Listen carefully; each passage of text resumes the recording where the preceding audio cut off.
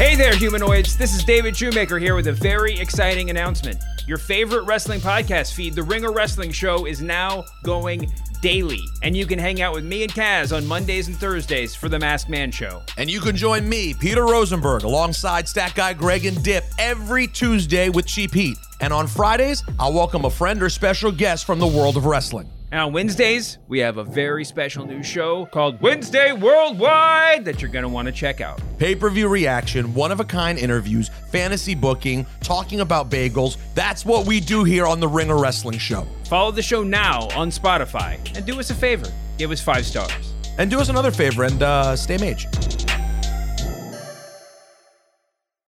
It's Off the Pike, presented by FanDuel. The road to the NBA Finals starts now, and FanDuel is the best place to get in on the action. Right now, you can check out the new and improved Quick Bets, which are back and better than ever for the NBA playoffs on FanDuel.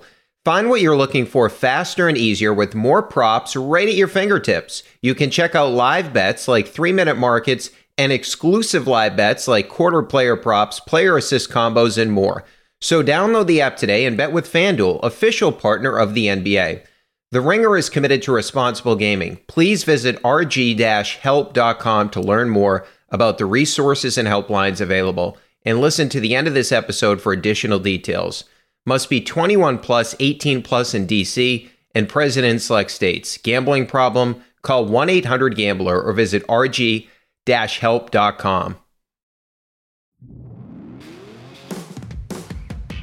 Welcome into Off the Pike. I'm Brian Barrett. After a Patriots win, I'm not kidding, the Patriots won a football game. All right, so the first thing you'll hear on this pod is 3-time Super Bowl champ James White, and we, of course, recorded with James as part of our FanDuel TV show as well, so you'll hear that coming up next.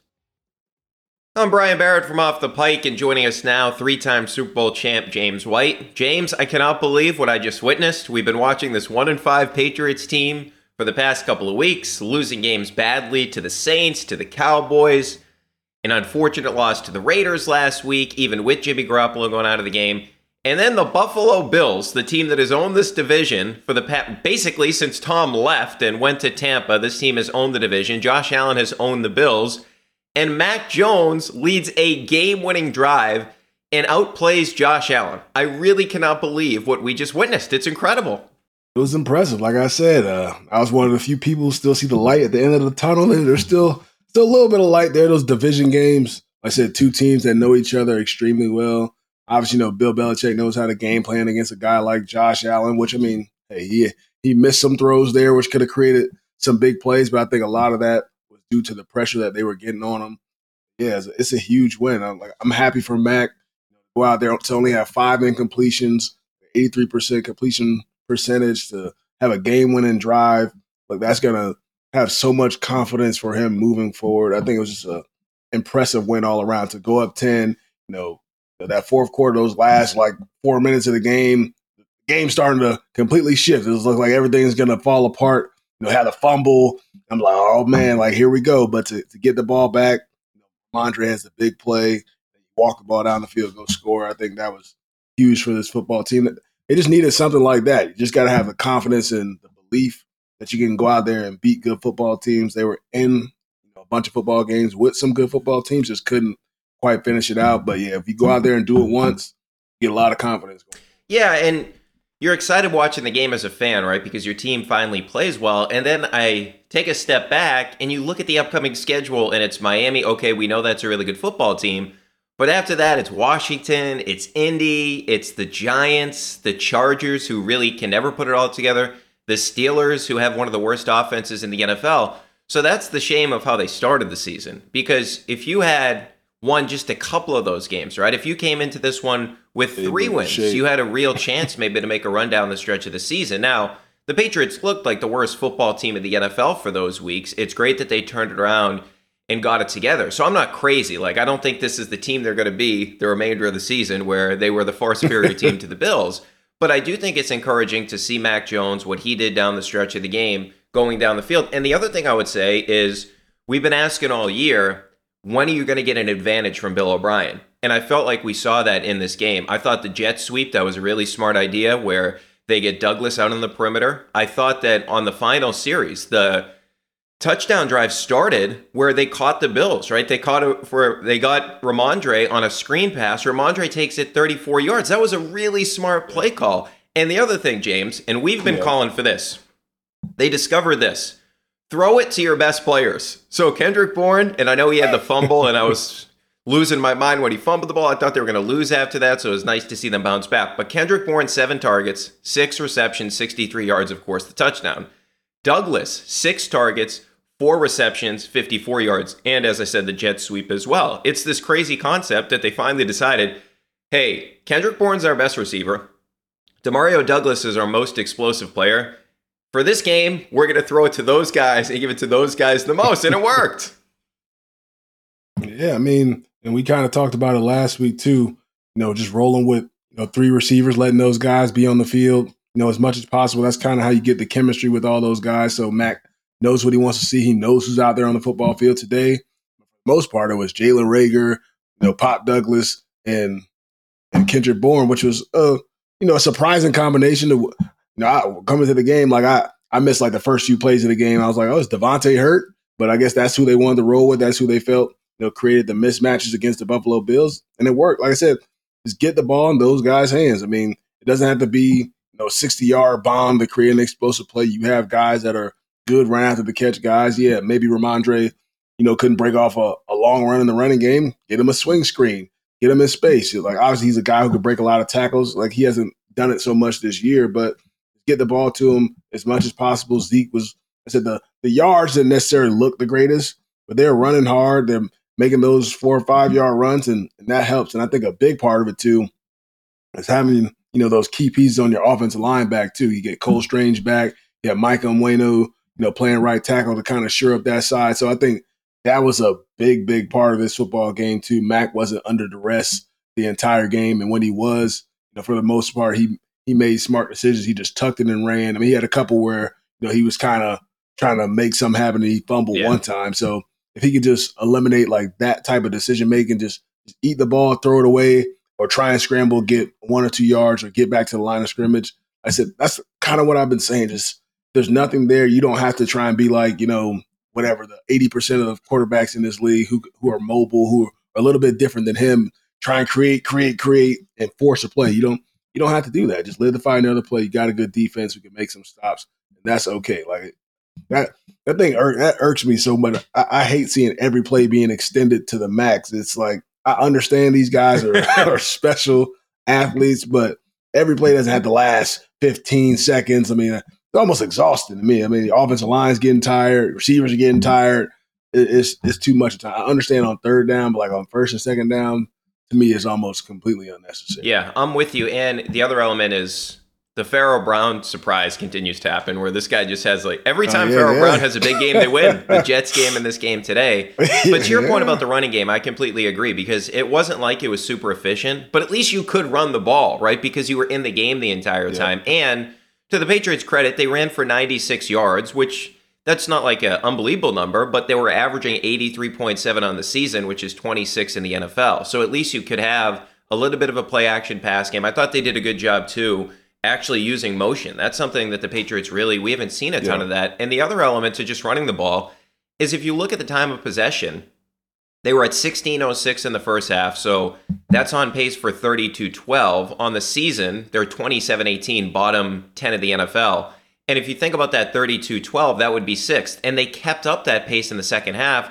So they finished the game 32 minutes and 9 seconds where they had the football. That would have ranked 6th in the NFL. And on the season, they haven't been able to do that. And you look at some of the teams in the top 5, Philly, Detroit's a great team, although they looked bad today. But you get the point. It's like Detroit's a good team. San Francisco, Kansas City, those are the teams that dominate time of possession. So just keeping the game sort of close helped the Patriots be a little bit more diverse with their playbook rather than, hey, we're down 3 touchdowns, let's start throwing the ball. And the other thing is, I don't want this to sound like a shot at Mac Jones, but the numbers are through the roof, right? You mentioned it, 83%, 25 of 30. The passer rating was 126.7 when he's at 74.4 in the season, which is 32nd.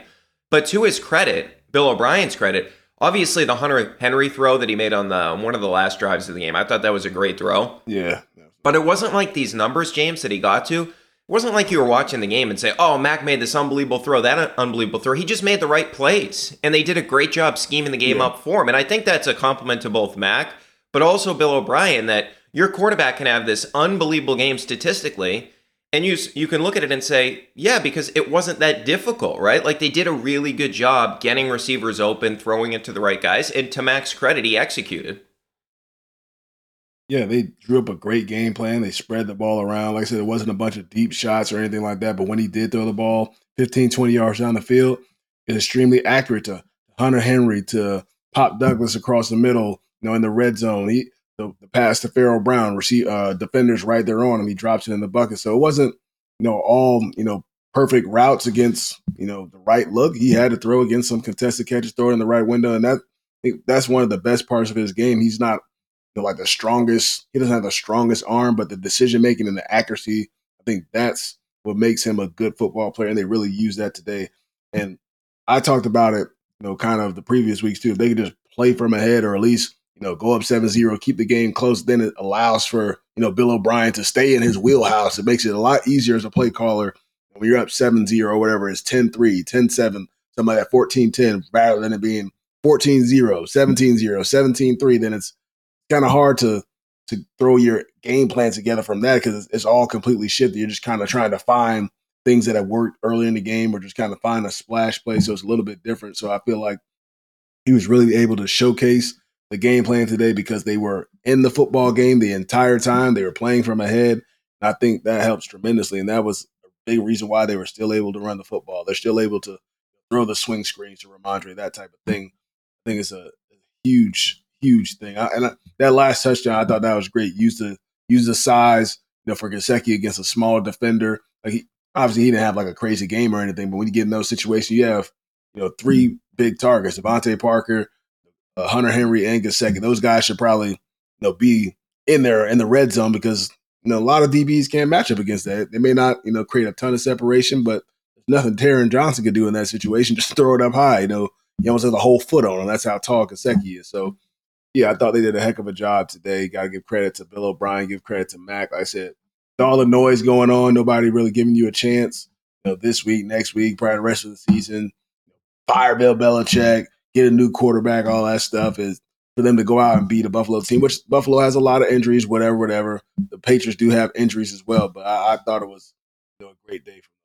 Yeah, and to your point about Gesicki, it's interesting because the past, not last year, but the two prior years, he was number 2 in the NFL in contested catches for tight ends. Like, that's why he's here, right? He's 6'6". He's a mismatch. We know he's not a blocking tight end. You have him here to catch the ball. So when you're in the red zone like that, take advantage of him. And the Patriots did a good job of that today. And I also look at, just from a confidence standpoint, the team has to feel good about Mac Jones doing this, right? Because you have a huge mistake, as we talked about with Kendrick Bourne, and it felt like, okay, we know how this is going to end now. Josh Allen goes down, they score a touchdown, the Bills are going to win the game, but no, this time it was different. And Mac led his team down the field, won the game, and Mac, sort of in a weird way here, has control of his future with the organization, right? Because if you had continued to lose the way you were losing, and you were in sort of the sweepstakes for Caleb Williams or Drake May, I know those guys both lost over the weekend, but those guys have sort of separated themselves. Caleb Williams, like, for the past year, everybody knew he was going to be the number 1 pick.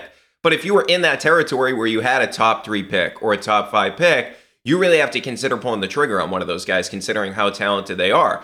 If Mac Jones can, in this stretch that I just mentioned, where they have some not so great teams, the Washington, the Giants of the world, if they start winning some games, Mac can have them in a draft position where it doesn't make sense to draft a quarterback anymore. So I do think that Mac, in a weird way, I know it sounds crazy, like, obviously Mac's not thinking about this. Hey, I got to win this game so we don't drop into the top 5 and draft a quarterback. But really, that's the reality, right? Like, if you're one of the worst teams in the NFL, you're probably going to look at everybody, but you're definitely going to look at the quarterback who's entering his 4th year next year, and you'd have to decide on whether or not to pick up his 5th-year option and all that different type of stuff. And if he plays like he had been previously, then you're definitely moving on from him. So I think Mac, it's a major win for Mac today too, because he kind of avoids some of that talk for a week.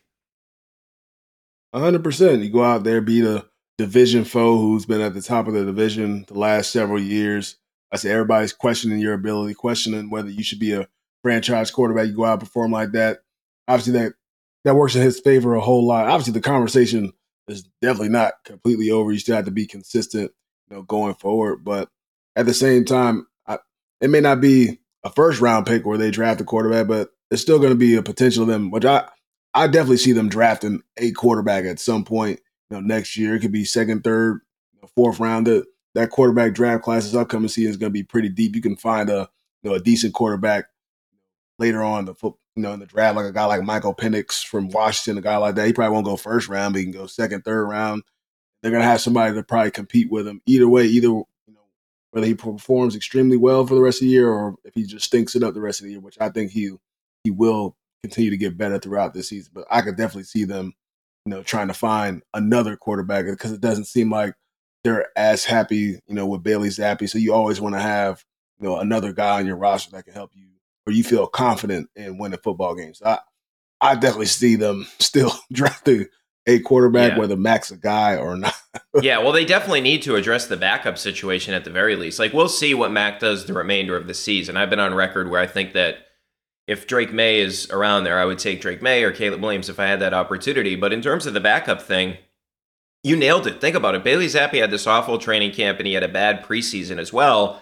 And you think about it, really, as poorly as Mac played, if Zappi was the same guy from last year, he would have already had the job this year because of how poorly Mac played. But they obviously have no confidence in Zappi whatsoever. To 2 weeks ago, Zappi's not even dressed for the game, right? He's like the emergency quarterback. Malik Cunningham is the backup. So it's going to be interesting to monitor this going forward. I do feel, just from a personal standpoint, I do feel good for Mac because it's going to stink every week dealing with this stuff and the offense can't get going. So I thought that was major. You could tell like he was super pumped up trying to do Gesicki's dance with him after. Yeah. So that was cool. But the other thing that deserves credit here is the defense because that's obviously one of the best offenses in the NFL. Right away, you have to take, if Josh Allen's going to throw you the ball because we know he has a propensity to do that as great as he is, you got to take advantage. 3rd and 7, Jabril Peppers, interception. Not the most difficult one, but he made the play. You need that. 3rd and 7, when the Bills are backed up, it's a 10-3 game. Barmore, pressure. I thought Barmore was awesome. On that 2nd and 9, he had a hell of a game. He gets through there, forces a field goal instead of them extending that drive, maybe picking up a touchdown. And the wind, ironically against the Bills, we had a wind factor again in this game. They missed that field goal. And Barmore's a guy, James, that I thought this could be the breakout season for him. I thought it was going to be last year he dealt with injuries, and this year he really hasn't flashed as much. But you go back to his rookie season, 15.4% win rate via Pro Football Focus, one spot behind Chris Jones. He was in front of guys like DeForest Buckner and Fletcher Cox. It looked promising. And This is the talent he has. Like he just threw, who was it, Mitch Morse to get to Josh Allen. I thought he was like the star of the game defensively from my perspective. He was wrecking shop. That's my guy right there. That's my little brother. Yeah. When I was there during minicamp, I was getting after him. I was like, how many sacks you gonna have this year? I mean, he didn't tell me the number. He's like, he'll get quite a few, but he's a spark player for that defense. I know he's been banged up like the last couple of years, but yeah, he can win in pass rush situations. He plays well against the run. He has a lot of quick twitch for a guy who's that big, and he was all over the field today, creating pressure. Obviously, he had the one, roughing the passer and all that. I'm sure he was feeling himself a little bit out there, creating all that pressure. But if he can continue to play like that with a guy like Judon being out, I think this was the most pressure they created with Judon being out, Uche being out too. So Anthony Jennings had some pressure. Gotcha was getting in there. So if they can create that pressure and take some of the pressure off of their secondary, which I thought. Steve Belichick, Mayo, Bill, I thought they drew up a great game plan. Quite a few times sending quarter pressure or slot pressure where they couldn't get Josh Allen on the ground. But if they make those tackles, then we can definitely be talking about a bigger win, for this football team because they dialed up the blitz at the perfect time. Guys couldn't quite bring him down, which obviously a lot of guys struggle to bring Josh Allen down. That's what makes him extremely special. You send pressure at him, he breaks the tackle of 2 guys, and it's a 60-yard bomb. So. Yeah, I thought the pressure was great. Jabril, he's been balling out for this team all year long, whether it's hitting guys, getting interceptions. He's really improved as a football player. I thought Jalen Mills did a decent job today. The whole secondary played well. I mean, Stephon Diggs, he had 12 targets, only 6 receptions. If you can limit that guy under 100 yards, that's definitely a win for your football team. He very easily could have had 100 yards. They had that, 70-yard bomb where Josh Allen overthrew him and a couple other opportunities for him. But hey, I said you make Josh Allen feel the pressure a little bit. That's what makes those throws be a little bit more errant. So you got to give credit to the defensive front and also Bentley too. That play, that breakup he had on fourth down, that was huge. Oh yeah, defense came up with a lot of timely stops for sure. Yeah, you're right. That was a huge play by Bentley in the game, and the J.C. Jackson play in the end zone on Diggs. He did a nice job blocking the ball away from him. I'm glad they let him play. By the way, to your point on the Barmore thing, I don't know, and I know this has been a discussion for a couple of years now. What is a defensive player supposed to do there? He's tackling Josh Allen, and he has to swing his own body around so he doesn't land on the quarterback. Like, I understand the quarterbacks, they make a lot of money in this league, and a lot of people are tuning in to watch the Josh Allens of the world, right? The Pat Mahomes of the world, those guys. But what are you supposed to do as a defense? Like, when you guys were at practice, would you see, like, the defensive players, like, working on this technique? You can't work on it. It's hard being a defender. I don't know how they do it, especially guys of that size. Like for them to have to wrap a guy up trying to turn and all that. But hey, that's just the rules of the game. You just got to do as best as you can. I mean, try and wrap the guy up, try and turn to your side. I don't know, but yeah, it's just what it looks like. Even the Jack Jones one, that was the BS call. Oh yeah, Josh Allen flopped a little bit on that. It's like you're like 100 more pounds than him. He's not knocking your helmet back on that situation. He definitely flopped. Yeah, well, and Clete Blakeman called it, and he couldn't even see it. He was on the other side. So there's no way he could see Jack Jones making the hit. Like, it was clear that it was not in the helmet head area, if you will. And I don't know how Clete Blakeman's trying to make that call. I don't know what he's doing. It's like, you literally can't see that. So just don't throw the flag. You're almost like assuming. It's like an NBA ref that, like, assumes there was a foul. That's sort of like what they did, though. Or like, you see the when see the quarterback on the ground. Or like when an official will blow a play dead, and it's like, no, actually, you shouldn't be blowing this dead, and it should be a touchdown for the defense or something like that. But yeah, all in all, I thought they did a really good job on Allen. Obviously, like to your point, he made his plays, and he is a freak. I don't know how he gets away from the pass rush, and he's rolling out to his right, and he can just like flick the ball, but he's throwing it like with crazy velocity. I mean, he's exceptionally talented. But yeah, the other thing is, 300 pounds, just make sure when you're going down, you're taking down another guy that's like 230 pounds. Make sure you lean a little bit to your left or lean a little bit to your right. Okay, yeah, I got it. Like in the game action, it's ridiculous to me. But Allen in this game, I think, and correct me if I'm wrong, James, I think what the strategy was, hey, make him beat us, death by a million paper cuts. Eventually, he'll throw us one or two, and he did. He almost threw two, and he easily could have had two interceptions. He, of course, had the one because he had been really efficient this season. You look at him in this game, 300. What if you look at the numbers? His passer rating was at 120.8 entering today. He was down by 12.8 points at 90. That'd be around 17th in the NFL. That's like Sam Howell level. 7.7 yards per attempt on the season. Fifth today, 6.5. That's Kenny Pickett range. So they made Josh Allen, even though he had some outstanding plays, he didn't dominate the game. And that's where I feel like this rivalry in recent history has completely changed to where the Bills have been the dominant team over the past 2-3 years or so.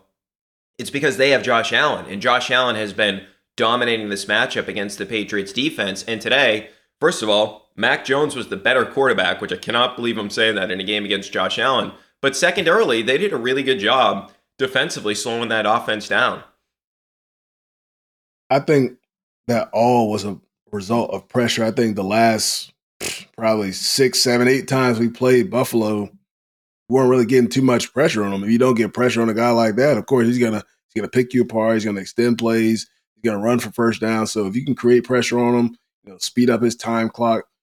If you can get pressure on Josh Allen, he's always susceptible of a fumble or interception. If you can do that, not your secondary, not let the receivers get behind 40, 50 yards down the field, you give yourself a great opportunity because their team, they're looking for that big play as much as possible. Josh Allen's looking for that big play. He's trying to, I'm not saying he's like trying to show off his arm, but like he's trying to make that back-breaking play against your defense. You're like, oh man, like here we go again. If you can make them try and drive the ball 7, 8, 10 plays, to score a touchdown, that's in your wheelhouse. I mean, they can do it. They're very capable of doing it. They've gotten, a run game this year. They're using their backs extremely well. James Cook, he had a a pretty good day. I don't know why they stopped using him kind of in the second half. He was killing us that first half. He's a dynamic back. So, yeah, if you could just limit their big plays, that was the game plan. It's kind of like how you play the Chiefs, how you play the Dolphins.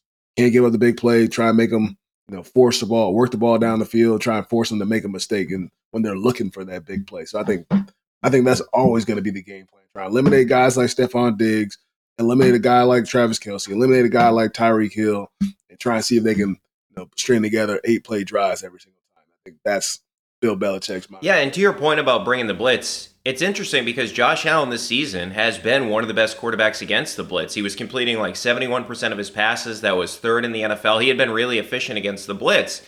And the Patriots did a really good job timing that, right? Because history would tell you of Josh Allen's season, you don't want to be blitzing him because he can tear you apart. But the Patriots did a good job disguising those. You mentioned the Jack Jones blitz where he came off the corner and Josh Allen never saw him. So they did a really good job sort of designing the blitzes to get after Josh Allen. I think about this too, just from the division going forward, this is what is so impressive about the run that you guys had, where this Bills team has won the division 3 consecutive years. They haven't won a Super Bowl. They played in the conference championship 1 year.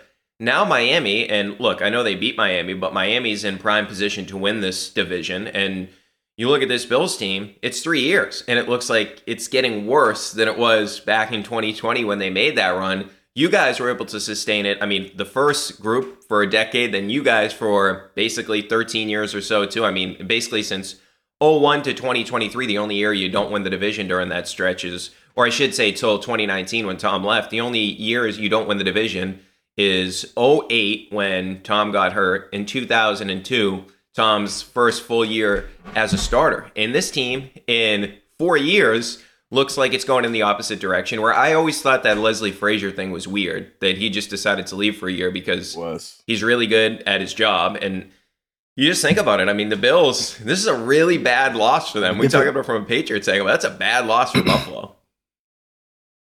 And definitely Leslie Frazier and Sean McDermott, they definitely have a difference in opinion on the way they want to call defense. That's probably like the only thing I can see. Maybe Sean McDermott seems to be a little bit more aggressive than what Leslie Frazier is. They typically didn't pressure as much when he was there. But I said it kind of before the season that Buffalo Bills, their window for their Super Bowl, I thought it was kind of closed in my opinion. I thought these last 3 years was their best opportunity to go and win a Super Bowl. Obviously, they had to go through teams like Kansas City and the Bengals, who have had their number the last 3 years. Yeah, the teams in the division have gotten better. Almost every team in the AFC, they've tried to acquire talent, quarterbacks, and all that stuff to make themselves better. I just feel like a lot more parity in the league now. They're not just overempowering guys and making it to the AFC Championship to see the Kansas City Chiefs every single season. They got to go through their own division. Miami, obviously, the Patriots still trying to figure out, but Jets, they would have been probably a lot better situation if Aaron Rodgers hadn't got hurt. Yeah, it's tougher. Not saying that they're going to be a trash football team. I just think the AFC has gotten so much better, and they're not just overpowering everybody else. And some of their key players Matt Milano's hurt. You let Tremaine Edmonds go to the Bears. Tre'Davious White is hurt. Their safeties are in and out of the lineup, Micah Hyde and Jordan Poyer. So missing your key guys, defensively, which has been a strong suit for them, since McDermott has been there. It's hard to sustain success. I mean, you still got Josh Allen, you still got Stephon Diggs, but you're missing some important pieces. And I think another thing too, like moving off the Bills for a second here, is just I'm thinking about it now from a decision standpoint that the Patriots are going to have to make, because they are still 2-5 on the season. They don't look like they're a playoff team. Obviously, it was great having a game that was thoroughly entertaining from start to finish. The Patriots played well. I love this. I hope they can play this style of football because it's entertaining rather than what we've been dealing with for the past 5 weeks or so. Really, since like the second half of the Miami game or the Jets game, and they won the Jets game. But since the Jets game, right, it had been bad.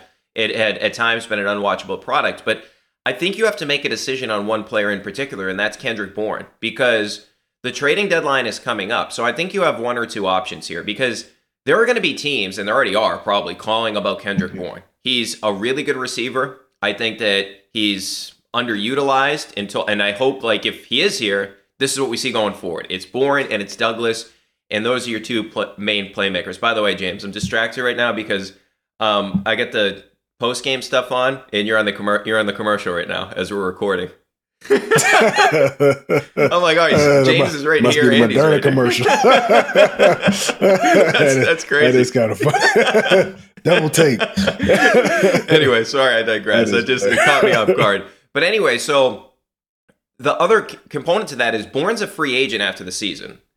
So I think Kendrick Bourne is an outstanding player. So you got to decide, am I getting value for him at the trading deadline? Like, I know the Chiefs just made a move to bring back McCole Hardman. I don't think he solves their problems. I think the Chiefs could really use Kendrick Bourne. They don't have a lot of good receivers. Other teams could use him too. But if you're not going to trade him, you can't just like bring him back. I don't want to repeat. I know it's a different situation. Remember when the Patriots, and you were on the team, they franchised Joe Thuney. And then Joe Thuney played that year, and then he just left, right? So it's like, and you guys didn't make the playoffs that year. It's 2020. It like wasn't worth it.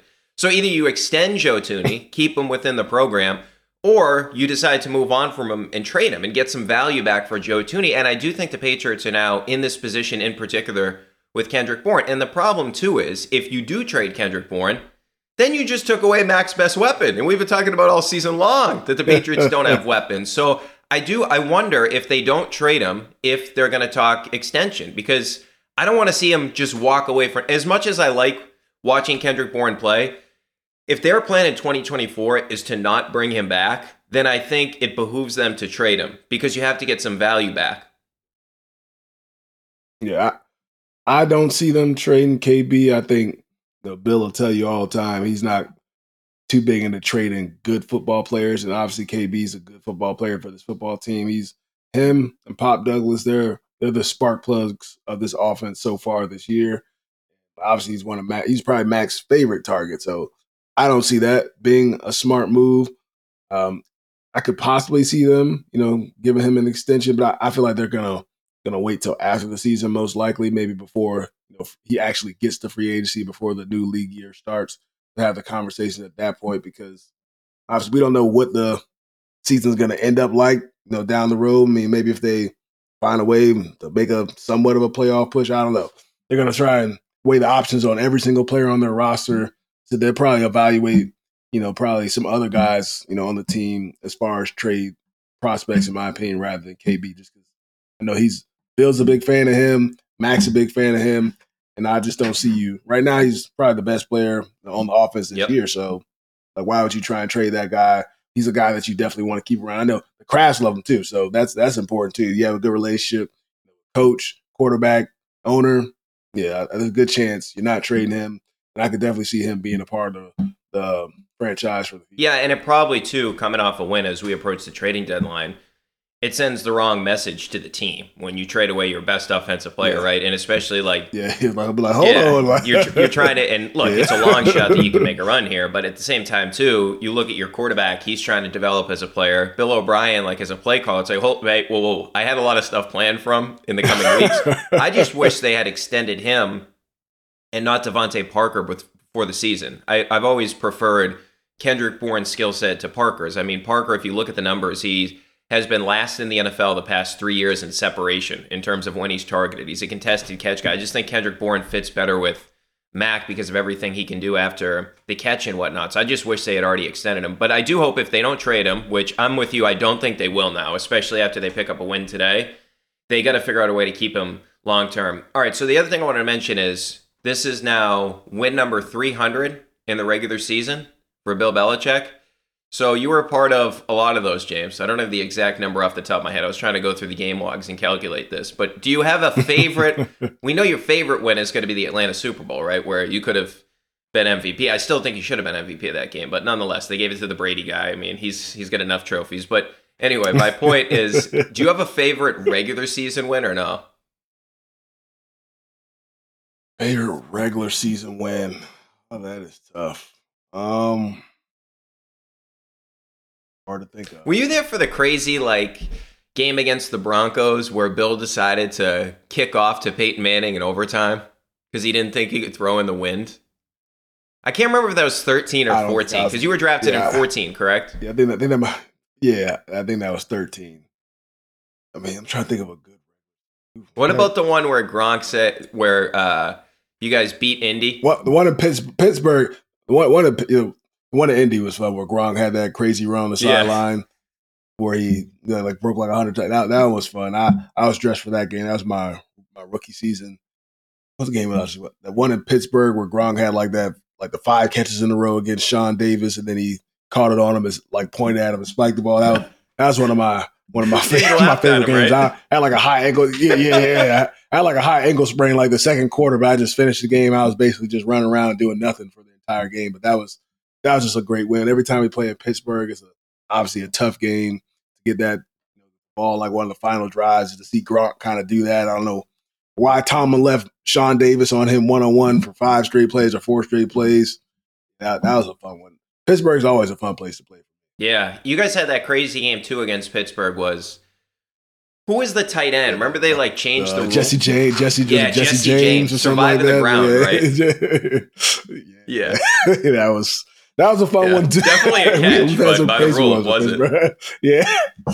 Hey, we don't make the rules, right? Yeah, that was. It always caught me off guard when teams would just put like a linebacker or something on Gronk. Like I remember even in the Super Bowl, going back to the Seahawks Super Bowl, where it's like right before half, and it's Wright. I believe it was KJ Wright. KJ Wright on. Yeah. KJ Wright. Yeah. It's like, why are you doing that? And you can see Tom just like kind of looked over to him, and he's like, "Okay, we're doing this," and Gronk goes down. Yeah, I mean, it's like they have similar body types, but that's unfair matchup for him. Yeah, when you see like one of the most unique players you've ever played with, because I mean, I just look at him. He catches the ball, he just like runs over people, but he has like the best hands. He talks about the fact that he loves to block, like, and we see the current tight ends, none of them really block, right? Even like Travis Kelce, not a great blocker. Kittle is a blocker, but Kittle's like the only you don't really have Kittle. Maybe Mark Andrews. He's all right at blocker, but yeah, he's different. I think that's why he's the best tight end in my opinion, because he's a guy you can leave a 1-on-1 with the team's best defensive end, and he can win that matchup. Not every other tight end probably in history could do that and go out and be isolated against a corner or safety. Team's best corner or safety and win that matchup, contested catch, route him up, run after catch. He's a dynamic football player. He's definitely one of the most fun people to be on your football team, just because from the physicality, from a guy who can win a one-on-one matchup to be blocking for you and like demolishing the guy like all the way to the sideline like he did that Colts game that we were kind of talking about. Like I said, it's just fun to watch. And obviously, he brings the energy too, which is what was he like in the weight room? Was he nuts? Like, is he loud in there, or is he just like moving around big weight? No, he's pretty chill in the weight room. Like Gronk, I mean, he's very chill. 95% of the time. If you catch him in that 5% where he's in that mood where he wants to have a good time, it's hilarious. He had the time of your life. He's very, at least like from when I got there. So he was already probably like 5-6 years in. I'm sure. If I would have been there with Gronk his rookie, second year, third year, I'm sure it's probably completely different. Yeah. Him and that man, I'm thinking back to those teams now. Like when you had the pass catching options of you out of the backfield, you had Gronk playing tight end, you had Edelman, who's one of the greatest slot receivers of all time. And it always felt like you guys mixed in like the right one other guy, right? Like for Brandon LaFell was good for 14. Brandon LaFell had an outstanding season. 16, Malcolm Mitchell had a good close to the season where he came on strong at the end of the season. He played pretty well in the Super Bowl, had a couple of catches in that game. And then I think to 17 when they brought in Brandon Cooks. I remember we were talking in 17 about could this team go undefeated? Because you guys have won in 16 and you brought in Stephon Gilmore too. It's like, whoa, this is a super team, right? And you made it all the way to the Super Bowl. Brady throws for 500 yards and all that. But I thought I would have loved Cooks to stick around a little longer. I mean, he's still doing it, not at the same level, but he was like the first real like deep threat that Tom had since Randy Moss. That was one of the 17 team I thought was awesome. It may have been better than the 16 team, honestly. Yeah, talent-wise, we probably were. I mean, like Cooks was a special football player. I thought he would have stuck around for a while longer, too. Him and Tom had a good connection. Obviously, he brought the speed element to our offense. We had a lot of different weapons. Him, Dorsett, Jules there. Pretty sure Dola was still there. On that how did I forget him? Amendola was awesome. And Hogan was there, too. So we had a lot of weapons. We had a bunch of good backs. Gronk was there. Yeah, we had some guys. Yeah, and I remember that the 17 playoff game when Gronk went out with a concussion, Edelman was already done for the season, and Tom was just throwing it to Amendola like crazy. He always had playoff Amendola. Like, he had huge playoff games. He always had – and the other guy I forgot about was Lutch. Martellus Bennett. Martellus Bennett was great for a couple of years. Yeah, he was filled in there too, for yeah. Gronk the year that Gronk was dealing with the injury, or one of the years, I should say, that Gronk. But the 16 team that didn't have Gronk, of course, you guys didn't have Gronk that year. That's definitely what makes the 17 team more talented. But Martellus Bennett was really good. Like, nobody can be Gronk, but he was really solid. Marty B he's probably one of the most underrated tight ends in NFL history. He can block too. He's physical at the point of attack, big guy. Like, he played basketball, go up, high point the ball. He's a fun guy to be around. Now that guy right there, that's one of my favorite teammates. He, from meeting rooms to practice and everything, he's hilarious. Very, very smart, very intellectual. Knows how to have a good time too. That Marty B. Wasn't he into like animation or something like that? Yeah. He's I'm pretty sure he's still doing that. He had like a thing called the Imagination Agency, like with wrote book like kids books and stuff. Yeah, he's a very intellectual guy. All right, James, before I let you go, because I know you're covering college football, of course, too, for the Big Ten Network, and you do your Wisconsin podcast as well. So I don't think I've ever been this confused about like the top of the sport, because I remember back to 2007, the year that LSU won. They were a 2-loss national championship team, but like nobody could stay in the number 2 spot. I remember UCF was really good that year. BC was good, and then they lost on a Thursday night game with Matty Ice. But since then, there's always been like a dominant team or two at the top. And Georgia, I mean, I know they're loaded, not the same as last year, though, from an offensive perspective and from a quarterback perspective with all the experience they had. And then I watched that Ohio State-Penn State game. Marvin Harrison Jr. is just unbelievable. I mean, you could argue he's the best player in college football, but at the same time, it's like you don't trust their quarterback. They don't even trust their quarterback, right? Penn State, obviously, they had their issues offensively in that game, and I know both defenses are really good, but this isn't a vintage Ohio State team. Like, if C.J. Stroud was still in Ohio State, you'd say, okay, that's the best team in college football. Yeah, beyond. I don't know. For me, I'm starting to think that maybe it's Michigan. I know Michigan hasn't really played anybody. They got this whole scandal going on, too, about stealing signs, so we'll see about that. But who do you think right now is the best team? I mean, I'm trying to think if I forgot anybody. Oklahoma was not impressive. Yes, I know they beat Texas. They were not impressive yesterday against, who was it, UCF. And I think Texas would beat them if they play again. Yeah.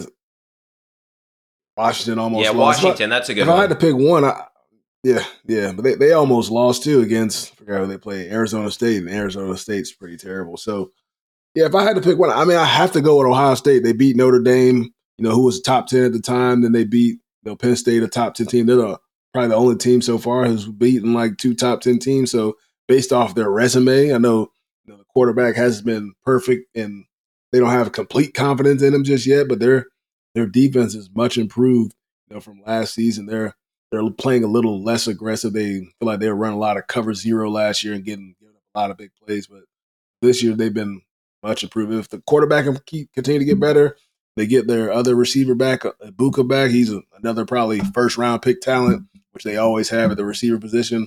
Yeah, I think they're a very dangerous football team. I have to give it to them right now. But Michigan, obviously, they're loaded too.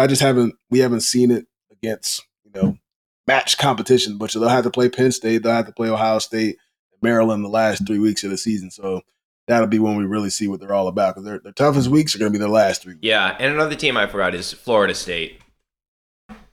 Florida State looks good too. They got some that team. They got some big kids. I don't know what they feeding those kids over there, where they found those. Like they're like 6'4" receivers or something, like a 6'4" tight end. It's like 280. I'm like, but the quarterback's like 5'11". Like I mean, they got some talented guys over there. Yeah, I forgot about Florida State. They're dangerous too. And they beat Duke. Duke actually looks pretty good this year. So yeah, Florida State, they're right there in the mix. As long as Clemson's not good. I can't stand Clemson. Dabo, that guy irritates me. Yeah. He didn't get any transfers. It's like, what is that, out of principle? He has this thing. He has like this thing against the transfer portal, but I bet he goes to that transfer portal after this year. You're not kidding. They're stinking it up. I mean, all right, that is 3-time Super Bowl champ James White. James, thanks so much for the time, man. We really appreciate it. Jump into the NBA action with FanDuel, America's #1 sportsbook. Right now, new customers can bet $5 and get $200 in bonus bets guaranteed. Plus, all customers get 3 months of NBA League Pass courtesy of FanDuel when they place a $5 bet on the NBA. That way, you can watch all the action as you bet on everything from point spreads to player props. Best of all, you'll get paid your winnings instantly. So I'm looking at a couple of Celtics futures this season. I like Jason Tatum for the MVP at plus 750. He's behind Jokic, Luka, and Giannis. I think you can eliminate Luka. That team is not going to be good. So I like that plus 750 for Tatum, especially if the Celtics finish with the best record in the NBA. Tatum's got a chance. Now you look at Coach of the Year, and I know this sounds crazy, but going to this whole theme of if the Celtics have the best record, Joe Mazzulla plus 1,200. Those are pretty nice odds. I also like the Celtics at plus 380 to win the NBA Finals. So just some futures to look at as we're getting ready for the NBA season. It is finally here, baby. So don't miss your chance to get $200 in bonus bets plus 3 months of NBA League Pass. Just visit FanDuel.com/Pike and tip off the NBA season right. FanDuel, official partner of the NBA. Must be 21 plus and present in select states. First online real money wager only. $10 first deposit required. Bonus issued as non-withdrawable bonus bets that expire 7 days after receipt. All customer offer. $5 NBA wager required. Limit 1 pass per customer across both offers. Restrictions apply. Void where prohibited. See full terms for both offers at FanDuel.com/sportsbook. NBA League Pass. Local blackout restrictions apply. Welcome back into Off the Pike. Great stuff there from James White. Always like going down memory lane with James White. Gronk was a different kind of guy, man. Unbelievable. He's one of the most fun players to watch. And I'm not like breaking news here. You guys all enjoyed it as well. But just seeing Gronk like run dudes over, block guys off the field, he's just unbelievable to watch. What an unbelievable player. What an unbelievable competitor. And the guy played, like, he was always dealing with these huge injuries. And the way that he just kept fighting back from them, I loved watching Gronk play. It was very, very entertaining for whatever it was, the 8 years that you essentially had him. But the other interesting thing I found in this weekend for the Patriots there's a lot of them, but Bill's contract, I want to get to that in a second here. But the other thing, I just thought this is weird. Not that I was surprised by it, but it is kind of weird where Scarnecchia goes into the Patriots Hall of Fame this weekend, as does Mike Vrabel. And Mike Vrabel's a coach for another NFL team, of course, the Tennessee Titans. It was just kind of weird that he's like, and I know he just got the red jacket and all that, but he's sitting in the box, the suite or whatever it is with Robert Kraft, and he's watching the game, and he's the head coach of a different team. I'm not saying that the Kraft should have not brought him in there. It's just weird. He coaches a different team, and he's just chilling in the Kraft's box watching the game. I mean, not that he's like scouting or doing anything like that. It's just weird. It's a weird situation. But anyway, so Bill's contract, Ian Rappaport had the reporting today where he said, Bill agreed to a lucrative multi-year new contract with the Patriots this past offseason. His contract is one of the most closely held secrets in New England. That said, I think it's fair to say there were some at least uncertainty or intrigue surrounding him. Now, contractually, he's locked up long term. My understanding is he would not be inclined to make a move mid-season. Okay, so after the game, Bill was asked about this report that he signed a contract extension with the Patriots in the offseason, and he said, thanks, though. He wasn't going to answer the question, and he said, I want a softball question now, after he wouldn't answer that one.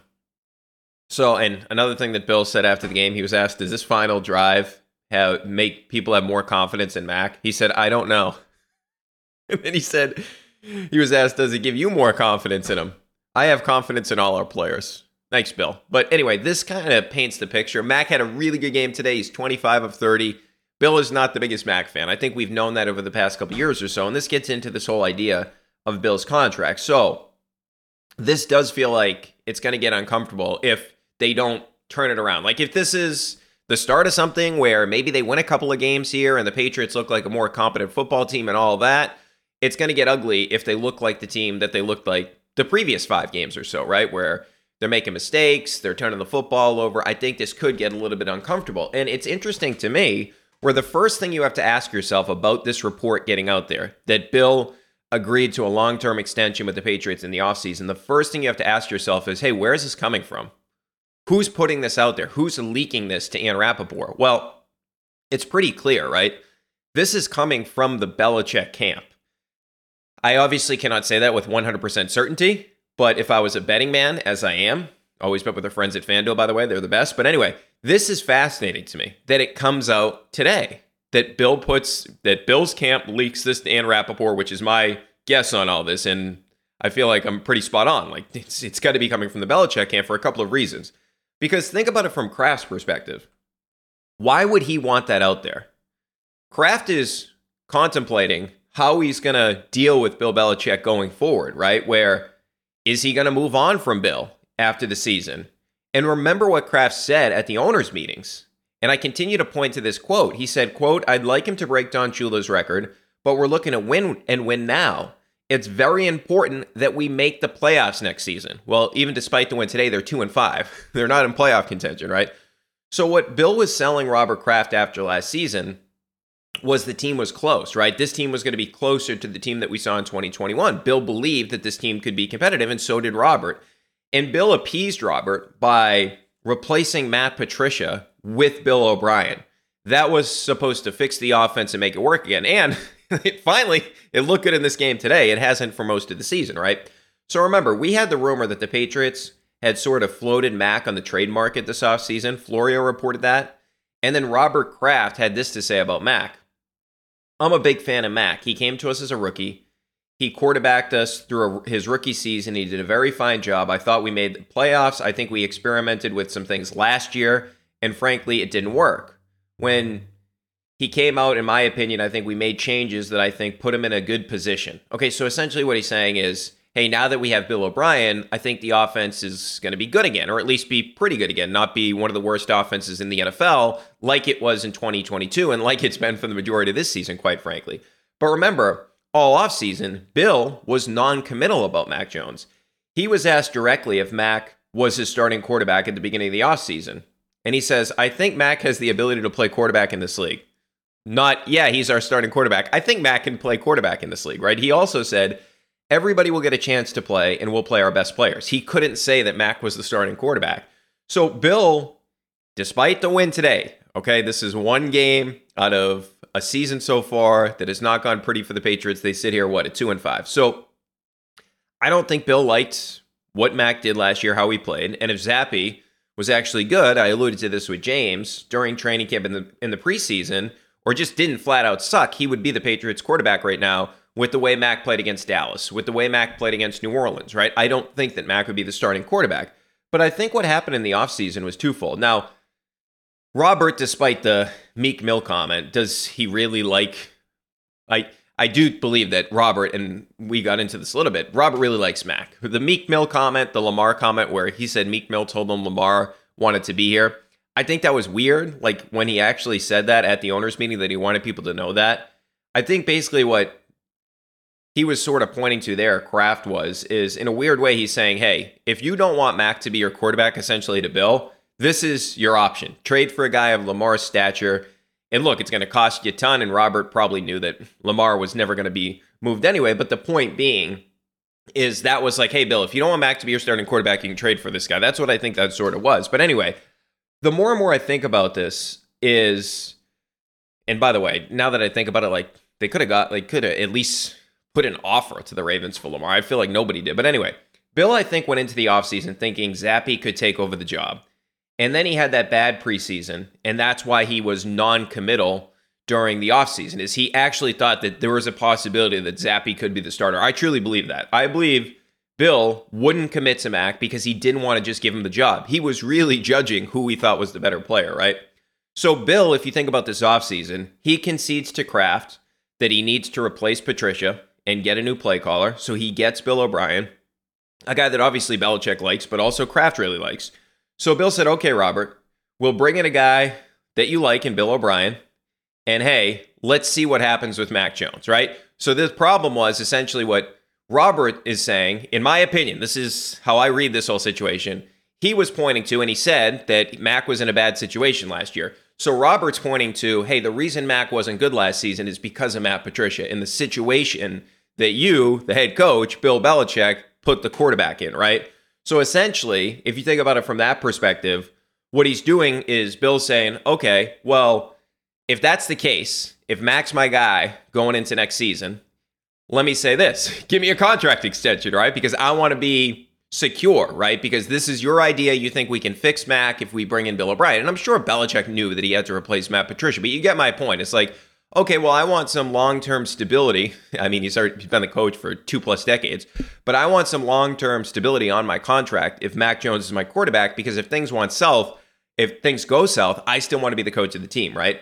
So Bill's camp leaking this against or this Bill leaking the story, Bill's camp leaking the story, which I believe is basically he's pointing out by leaking this information that Robert believed in the team. Robert himself thought this was going to be a good team, right? It wasn't just Bill thought the team was going to be good. Robert obviously believed in the team as well, because you wouldn't give Bill Belichick an extension if you felt like, hey, it could be similar to 2022. So Kraft really thought that, hey, we got Bill O'Brien here. We can sort of change this thing around with Mac Jones. We can turn this thing around and we can get back to playoff contention. That's why he gave him the extension, because he believed in Mac. What I think it was a bet on Mac that Robert Kraft made, where he's saying, yeah, we'll get this thing back on track now that Bill O'Brien's here. And I think also, because we do know that Robert does like to get credit, and he deserves a ton of credit. I mean, this organization has won 6 Super Bowls, right? I think Robert wanted some of the credit if Mac's season went like it did today for the entirety of the season, where Mac looked really good, that, hey, see what we did? We brought in Bill O'Brien. That was my idea, not Bill Belichick's idea. I think he wanted that, right? So putting this out there sort of highlights that Robert thought the team was good too. So I think this will become, as this goes on, and we'll see, maybe Mac, this is a step in the right direction for Mac. I mean, I'm not buying in on the quarterback. I still think, and I've said this multiple times, if you have a top 5 pick, I would be drafting a quarterback. If it's Caleb Williams, if it's Drake May, whatever it is. And look, maybe the Patriots they win against the Giants and Washington and the Chargers, and they're out of contention for one of the elite quarterbacks in terms of the draft. But if this continues to get if it becomes uglier down the stretch of the season and the Patriots are getting blown out and they look like the team that we've seen most of the year, again, today notwithstanding, I do think this is going to get uglier. And I do think that if Robert eventually does move on from Mac, I think what is going to be cited in terms of the relationship fracturing, I think it's going to be Mac. I think it's that Bill wanted the ability to move on from Mac and look at a different quarterback, because if the Florio story is true and he was shopping him, it tells you what Bill thinks of Mac Jones. And the fact that he never would say in the offseason that Mac was definitively the quarterback tells you what he thinks about Mac, right? Like, we've been through it here. Bill has messed up a ton of things here. We've gone through the roster construction, the drafts on multiple pods. But I think Bill will not admit that he was wrong with that, right?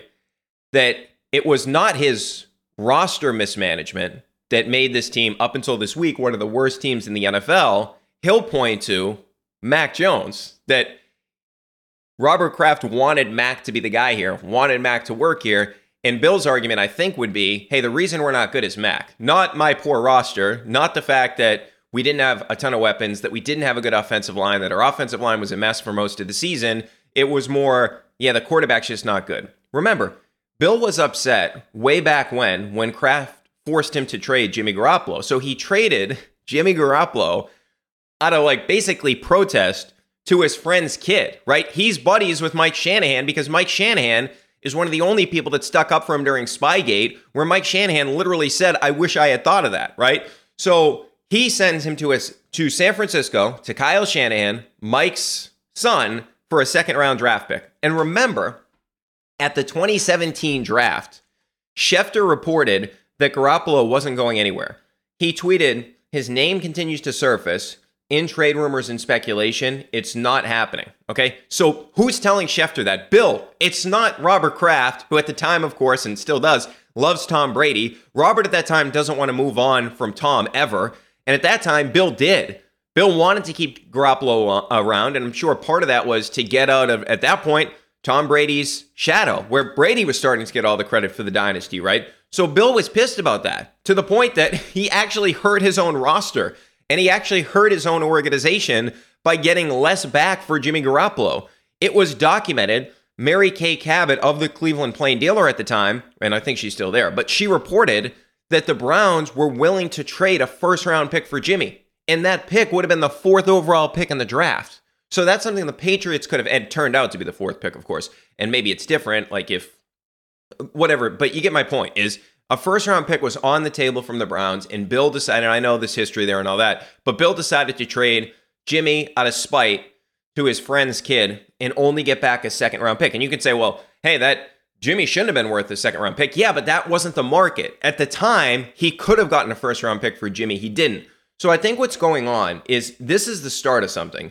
Bill's getting ahead of basically hey, like 8 months ago, like he's basically getting ahead of this thing where he hears all the smoke, he hears all the fire that, hey, would Robert really move on from Bill, blah, blah, blah. He's pointing out, well, 8 months ago, Robert believed this was going to work out. That's why I got an extension. He thought we could make this thing work with Mac Jones as our quarterback. So if the Crafts do move on from Bill, I think it's going to get ugly for Mac. And I think we're going to hear stuff about what Belichick didn't like about Mac. Not directly from Bill, but similar to what we saw today with leaks, right?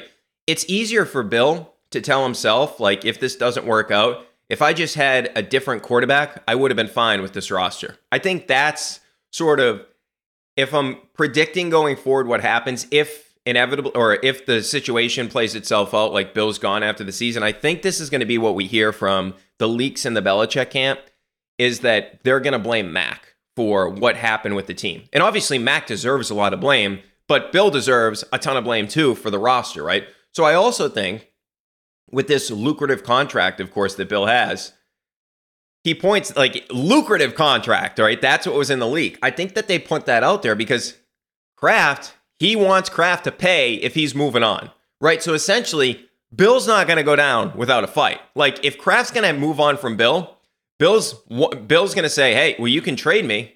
And if you trade me, they're going to have to pay my contract that we agreed to, right? So if you trade the contract, you take on Bill Belichick in that contract if it's a different team.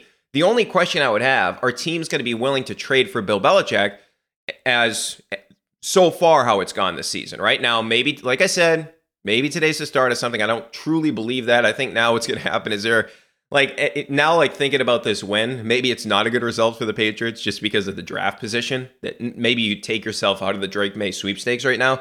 But so maybe long term in terms of the organization, it's not a good thing. So that's just a sidebar on all this. But I really do think if Robert wants to move on from Bill, Bill is going to coach elsewhere, now that I think about it. I just think if a team has a quarterback, Bill will go there and prove to Robert, hey, it was Mac, not me. Like, if he leaves the Patriots behind and Mac's still here and Mac's not playing well and Bill goes to a different team with a good quarterback, like we brought up the Chargers on multiple pods, I think Bill's going to point to, or he'll have an argument like, see, it wasn't me, it was Mac. What about a team like the Bears, right? Another team you could throw out there where it's a historic franchise. They could have the top 2 picks in the draft, right? If Carolina keeps losing, and I guess let me check. I think the Bears ended up winning that game today. But anyway, they have Carolina's pick, so they have a chance at getting the number 1 pick in the draft, and they'll have a pretty good pick. Yeah, they beat the Raiders 30-12, but the Patriots couldn't beat Hoyer, but the Bears could. But you get my point, is they could end up with 2 top 10 picks in the draft, including the number 1 pick overall. And if Caleb Williams and Drake May are sitting there, maybe Belichick, that job would actually be appealing, because we've seen these quarterbacks in the NFL develop quickly, especially the elite guys, right? Like Joe Burrow went to a Super Bowl in his second year. Pat Mahomes, his first year as a starter, won the MVP, right? He started the final game of his rookie season. The next year, he wins MVP of the NFL. So if Bill gets that franchise-level quarterback with the Bears, I think that's another thing that would be interesting to him. I thought of Dallas, but it just wouldn't work, because I thought just from like a spite standpoint, Bill could take that job and work for Jerry. And because, you know, those are like the biggest rivals in terms of the owners, Kraft and Jerry Jones, like 2 of the most powerful owners in the sport. But the problem is Jerry runs the roster, right? Like Jerry has final say and all that stuff. So I don't think that Bill would work for Jerry Jones, obviously. But I'm just getting this out there. I believe Bill will coach elsewhere if they decide to move on. And I think we're seeing the start of Bill defending himself with this leak. This was the first step. The next step is going to be, from my perspective, what I believe is going to happen next, if we get to the point where they actually do decide to move on from Bill after the season, I think it's going to start to be, well, hey, Bill, Mac was forced on me, from Bill's perspective in this, that I had to deal with Mac, right? If you think about it too, if you go back to the draft, and I was just thinking about this the other day, or I should say this morning when this news came out, remember, Mac fell to 15. It wasn't like the Patriots moved up to take their quarterback. What we've seen in recent history is most teams move up to get their guy. And even if you disagree with who the guy is, like Carolina went up to number 1 to get Bryce Young. And I've said multiple occasions, I hate that pick. Josh Allen, the Bills traded up for. Pat Mahomes, the Chiefs traded up for. All these teams we've seen, Deshaun Watson back in the day with the Texans, they traded up for him. We've seen this a lot in the history of the sport, really. Washington traded up to get RG3, right? The Eagles traded up to get Carson Wentz. Even if some of these didn't work out, these teams clearly believed in their guy. So are we supposed to believe, and maybe you believe this, that the Patriots played the board so well they knew Mac would fall to them? Because Mac just fell in their lap at 15. Because if they were in love with Mac, if it was me, right, and I was never in love with Mac as a quarterback, but if it was me and I was sitting there at 15 and I really loved one of the quarterbacks, right? And look, you weren't going to get to one Trevor Lawrence, but if you thought like, hey, he's fallen, we're at pick 8, and I got to make sure I get my guy, it would be tough for me to have the discipline not to make a trade to move up so I make sure that I get my quarterback, right?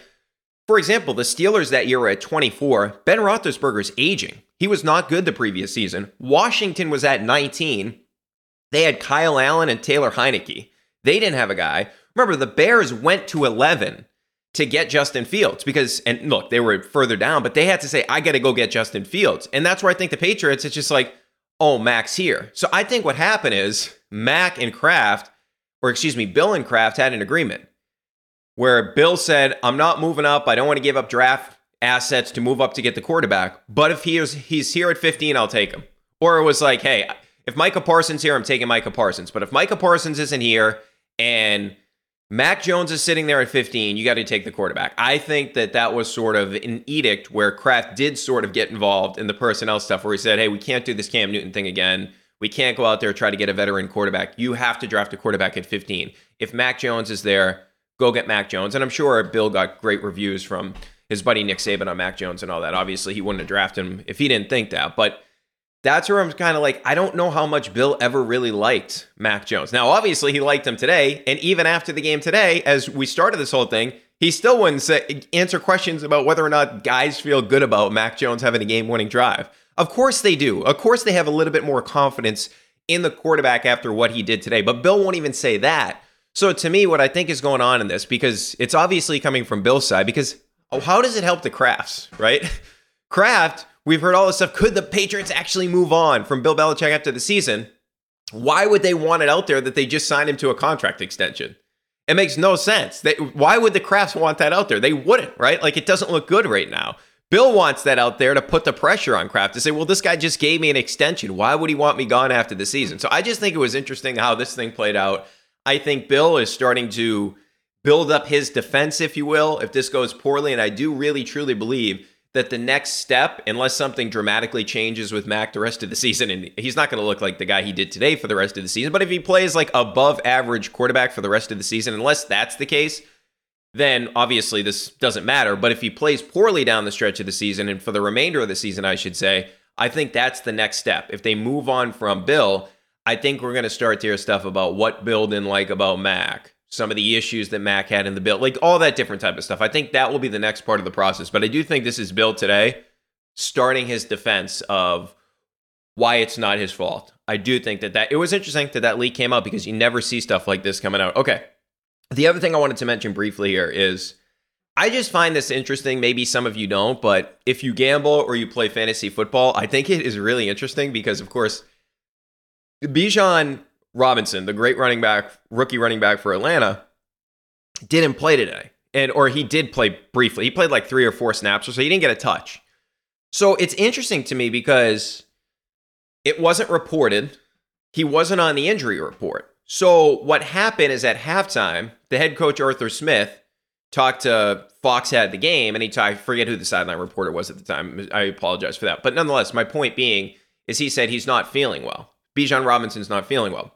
So that to me, if you have fantasy football, especially when you have gambling, right? If gambling's part of the process and the league advertises gambling all the time, this is something you would feel like the public needs to know because you have all these things that you can take now, right? You could take Bijan Robinson over under in terms of his rushing yards, over under receptions, over under receiving yards. So I'm sure like they're playing Tampa Bay, and Tampa Bay this season has not been great defending running backs out of the backfield. I'm sure a lot of people were playing Bijan Robinson props, and I'm sure just in general, a lot of people were playing Bijan Robinson props. And if Atlanta knows this, like, and maybe they don't have to say anything, right? He's sick. It's not like, hey, he's got a sprained ankle, he's going to be limited, or he's got a shoulder issue, he could be limited. He never appears in the injury report. So the assumption going into the game that he's going to play. So when you're on Twitter today and you're watching the game, like I'm watching the Patriots, I have Red Zone on the other one, and I'm just like glancing on Twitter during the commercials and whatnot during the Patriots game, and everybody's just complaining. They're like, "Oh, Arthur Smith, what is he doing?" And he's like, "Why isn't Arthur Smith playing Bijan Robinson? There has to be some sort of explanation." People thought he may just not be playing him out of spite. Like, "Oh, what did he do? Did he miss a practice or something and he was benched?" Something along those lines. But that wasn't the case. So that would be one thing if he was benched, right? That's a totally different thing. But he wasn't benched. It's actually he was not feeling well. He was sick. So I just feel like that's information that the public needs to know, especially nowadays when gambling is legal all over the country now. In the state of Massachusetts, of course, we all know it's legal, but in a ton of states, of course, gambling is legal. I just feel like that it's such an interesting thing to me that, well, he's technically not injured, but he's sick.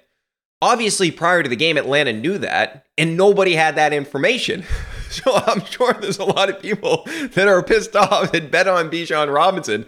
Now, I have him in fantasy, so it's like I'm not like it's fantasy. My team stinks anyway, so I'm not like that pissed off about it from that perspective. I probably would have lost anyway, even if I had Bijan playing. I probably still would have lost if Bijan was playing like up to the way that he usually plays. But nonetheless, my big point on this is I just feel like this is fascinating, and I do feel like that this is something that should be reported going forward. If a player is sick and he's going to be limited, that's something that now, the fact that the NFL, like previously, if they didn't have a relationship with the books, it doesn't make, like, they don't have to say anything, but they do now, right? So I just feel like that, from my perspective, is something that the public needs to know. All right, so I just want to let you guys know a little bit of a schedule change this week. So we're going to have a Celtics preview pod that's going to come out on Monday, okay?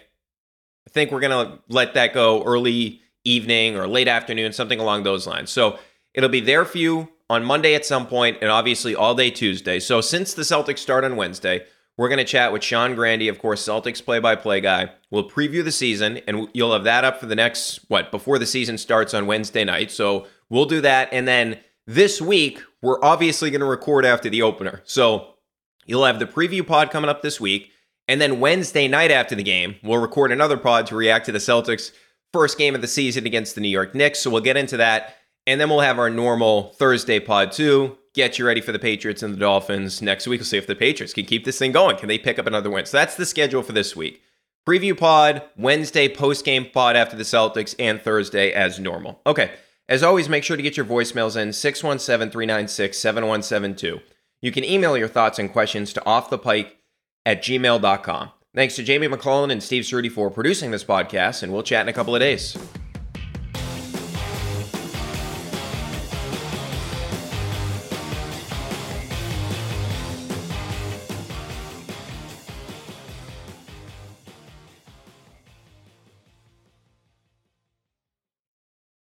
Must be 21 plus and present in select states. FanDuel is offering online sports wagering in Kansas under an agreement with Kansas Star Casino, LLC.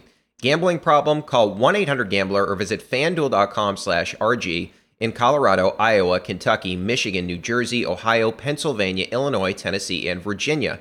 Call 1-800-NEXT-STEP or text NEXT-STEP to 53342 in Arizona, 1-888-789-7777, or visit ccpg.org/chat in Connecticut, 1-800-9-WITH-IT in Indiana, 1-800-522-4700, or visit ksgamblinghelp.com in Kansas, 1-877-770-STOP in Louisiana, visit mdgamblinghelp.org in Maryland, visit 1800gambler.net in West Virginia, or call 1-800-522-4700 in Wyoming. Hope is here. Visit gamblinghelplinema.org or call 800-327-5050 for 24/7 support in Massachusetts, or call 1-877-HOPE-NY or text HOPE-NY in New York.